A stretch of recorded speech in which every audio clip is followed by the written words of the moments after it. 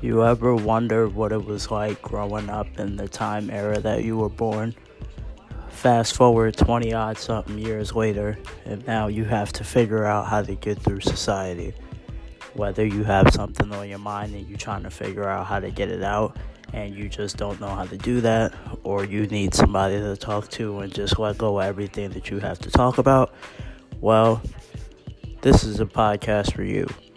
It's basically, talking about like thoughts and vibes and things like that, whether it be about poetry, sports, sexuality, things of that sort. How do you, manage to cope through certain things, and how do you master certain social skills, and basically, how do you get through every day?